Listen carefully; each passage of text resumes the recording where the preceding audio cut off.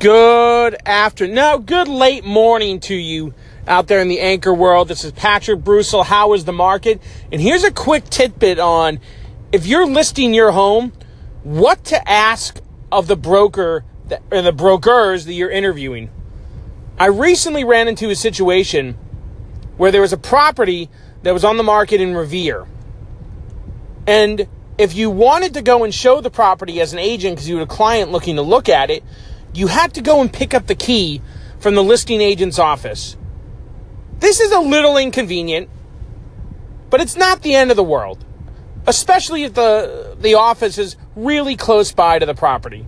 It certainly can work out fine, and it's always good to see, the broker, get their name, take down their information, give them the key, they go show it, they return the key. All good and fine. The office for this property was located down in Quincy. So if a broker from Boston wanted to show the property in Revere, they had to drive to Quincy and then back to Revere and then back to Quincy to give the key. If you were a broker in Revere and you wanted to show the property, you had to drive to Quincy, back to Revere to show the property, back to Quincy to return the key, back to Revere to go home.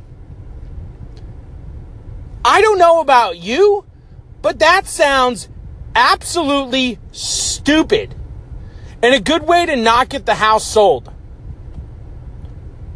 For all I know, the seller really wasn't serious about selling. It certainly sounds like the agent wasn't serious about selling it.